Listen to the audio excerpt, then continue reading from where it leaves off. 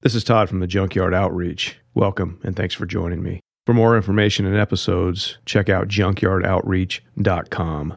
Proverbs 17:17. A friend loves at all times, and a brother is born for adversity.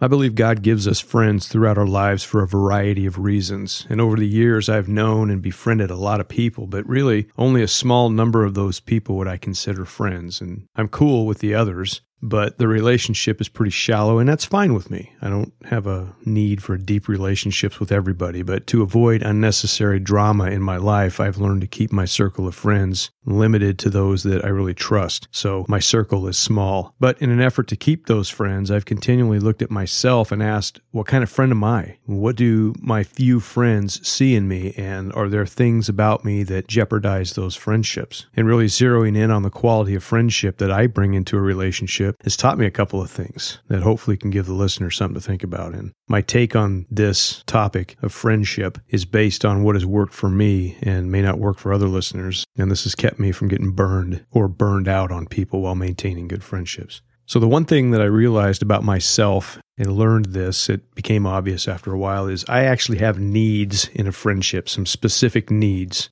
And my needs will differ from others, but realizing that we all have needs and understanding our own needs and how they are met is important if you want to have good friends and be a good friend. If I'm clueless about what I really need in a friendship, then my friendships are going to suffer and I'm going to have friendships that are not really that solid. So for example, one of my needs is trust. I need to know my friends can be trusted and they have my back. And I have theirs. That's why men and women who gossip are not in my small circle, because they cannot be trusted. If they're talking about other people's lives and things about their lives that are personal that other people don't need to know about, then you know they're going to be talking about you too. So whatever you share with them that is intimate, that is meant just to be between you, they're going to blab it all over the place. That's the problem with gossip. You can't trust them. So I key in on people who gossip and I avoid them because it's not safe. You cannot open up and have a good conversation with someone because of their big mouths. And in church, there is no shortage of gossips. And again, driving home the point, I need to make sure I am not one of them because gossip is pretty easy to get wrapped up in. And God has a couple of things to say about gossip. Proverbs 16:28, gossip is spread by wicked people, and they stir up trouble and break up friendships. Man, isn't that true? Proverbs 20:19, whoever goes about slandering reveals secrets, therefore do not associate with a simple babbler. In ancient Corinth, very jacked up city, just a complete mess morally and spiritually. So naturally, when God sets up a church there's going to be jacked up people in the church. So reading Paul's second letter to the church at Corinth, we see indeed this church was a mess. 2 Corinthians 12:20. I'm afraid that when I get there, I will find you different from what I would like you to be, and you will find me different from what you would like me to be. I'm afraid that I will find quarreling, jealousy, hot tempers, and selfishness, insults and gossip, pride and disorder. Church people quarreling, jealous, hot tempered, selfish, insulting, gossiping, prideful, and disorderly? No way.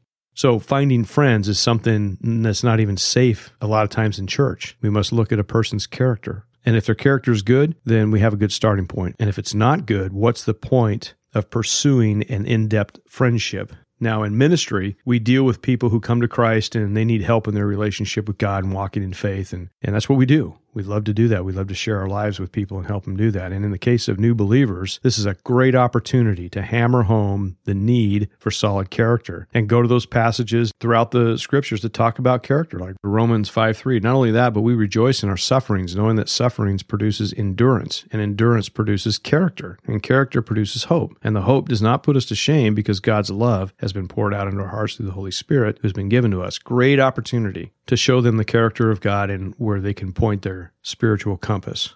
Developing those real friendships, it takes time, which is another thing. Don't rush into a friendship. Good friendships, they come as sincerity begins to be revealed, and when it does, then slowly developing this friendship may yield a person who ends up in your circle. But just jumping into it, oh, I like this person, they're really cool, and next thing you know, you find out that they're not really cool. We need friends that are good. We need friends that will hold us accountable. We need friends that will watch our backs. Proverbs 27:6. Faithful are the wounds of a friend. Profuse are the kisses of an enemy. And another translation, Friends mean well even when they hurt you, but when an enemy puts his arm around your shoulder, watch out. There's a time when we need to confront a person, and there's a time when we need to be confronted. And a true friend will confront me because he or she cares enough about me to try to prevent me from self-destructing, and that's the mark of a true friend. They're willing to put their friendship in jeopardy because they love you. My greater good is on their mind. And when I'm wounded by a friend, meaning I deserve to be rebuked and I feel bummed, I actually see them as a real friend, even though I may be angry with them for telling me I'm an idiot, which they're probably right, but it still makes me mad. But a good friend will tell you that. They'll say, dude, you're stupid. That's really dumb. What are you talking about that's dumb? No, that's dumb, man.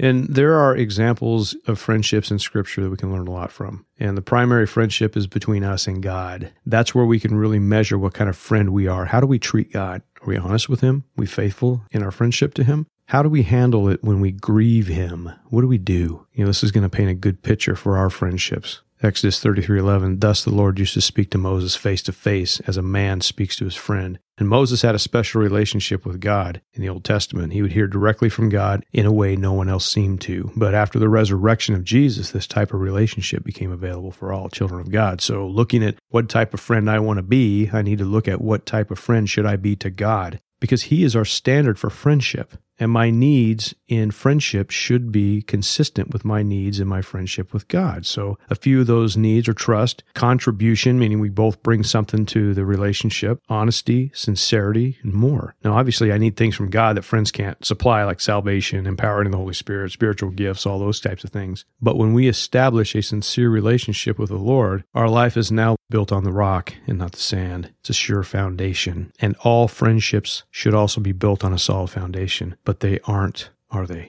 And as a side note, I have friends that I love and trust who are raunchy unbelievers. They're steeped in the world, but they are men of their word. And they won't throw you under the bus, and they'll watch your back. These are the kind of guys that I trust. And the relationship is built on that trust. That's why I'll likely be friends with these guys till the day I die, because I can trust them. And sadly, in the church, there are a lot of people that are nice, but are completely flaky. They gossip, they back out on agreements, they're unreliable. I'm nice to them, but my trust need sets off a red alert with these people. And I really love some people who are flaky because I have my own flakiness, but I won't develop a deep relationship with them if they can't be trusted. And that doesn't mean that I don't minister to them. That's not what I'm talking about. We minister to everyone we can. But when it comes to those tight friendships, you're entrusting someone that can hurt you, especially with flaky people. So keep them at a distance. You still love them, still treat them right, but at a safe distance so that you won't get burned. Psalm 25:14, the Lord is the friend of those who obey Him, and He affirms His covenant with him. It's interesting that friendship that we have with the Lord requires obedience. He's a friend of those who obey Him. And that obedience is rooted in righteousness. So as John writes in 1 John 1:6, if we say we have fellowship with Him, we walk in darkness, we lie and do not practice the truth. We're not much a friend of God when we're walking in darkness. We're just kind of, when I need you, I'll call you relationship, which is what a lot of people have. I remember that as an unbeliever. I believed in God, but it was only out of times of desperation that I'd ever cry out to Him. And He, interestingly enough, He delivered me out of some crazy stuff, and I just went right back into the world because I was dark. And Jesus dealt with people like this. They didn't want a relationship with Him. Rather, they just wanted Him to help them out. Like in Luke 12:13, someone in the crowd said to Him, "Teacher, tell my brother to divide the inheritance with me." But He said to him, "Man, who made me judge or arbitrator over you?" And He said, "Take care, be on your guard against all covetousness, for one's life does not consist in the abundance of his possessions." So did Jesus minister to the guy? Yep. How did He do it? He shot him down and rebuked him for his greed. He didn't play games with this guy, and neither should we play games with people who are acting like our friends, but demand things from us. Now, I believe that Jesus was not all up in this guy's face, but nonetheless, He pushes back, and that's how He ministered to the guy. Luke 18:18, and a ruler asked Him, "Good teacher, what must I do to inherit eternal life?" Jesus said to him, "Why do you call me good? There's no one good except God." And that shows you right there his relationship with God was all messed up. You know the commandments: do not commit adultery, do not murder, do not steal, do not bear false witness, honor your father and mother. And He said, "All these things I have kept from my youth."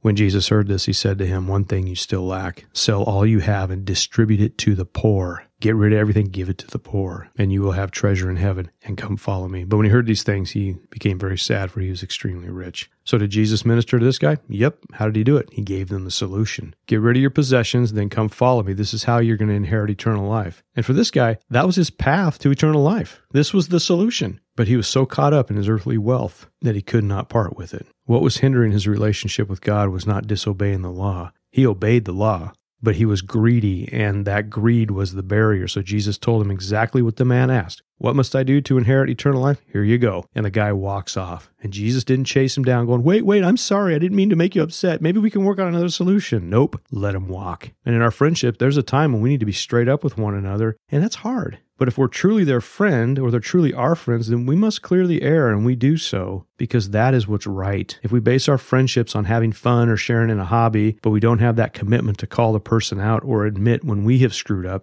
that's not a friendship. It's not a true friendship. We all have issues, agendas, secrets, and the way Jesus dealt with these people in confronting the issue directly was the right thing to do. Then he waited for the response. If this man had obeyed Jesus and followed him, what kind of relationship would he have had with Jesus? The same as the other disciples, and that relationship is built on truth and trust, a solid foundation on which friendships last. So as a believer, when I'm introduced to someone and I feel a connection with that person, I try to bring it back to that solid foundation, the rock, Jesus. He is our rock. If that person is a believer, then I can focus our friendship on Jesus and watch how they respond. If they continue to poo-poo the scriptures or prayer or basic biblical principles, then I know that there's going to be problems brewing.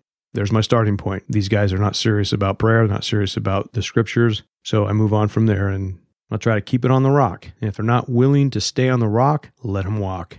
If they're not a believer, then I can still use the same approach, just not with all the religious language. I stay on that path of righteousness, and they'll either eat it up or they'll walk. Whatever, it's on them. So for me, I want friends I can trust, those who will not do me wrong and confront me when I'm off the rails. My foundation is Jesus because that foundation works so much better than my own foundation, which is so faulty. You rest your hope on him and treat people like he treats you. But also don't be afraid to confront friends when they're out of line. Just make sure beforehand that you're on the right foundation, because if you're a jerk and you confront a person for being unreliable, you both have issues, and all that's going to do is create a big fight. If you're a jerk, first go to the rock and stay there. The Holy Spirit will begin working in your life and address your issues. And once you're treating your friends like God treats you, with love, grace, mercy, and etc., then you are set to establish and maintain a good friendship and confront those who drive you crazy. It's a whole lot easier if you're on the rock. Thank you.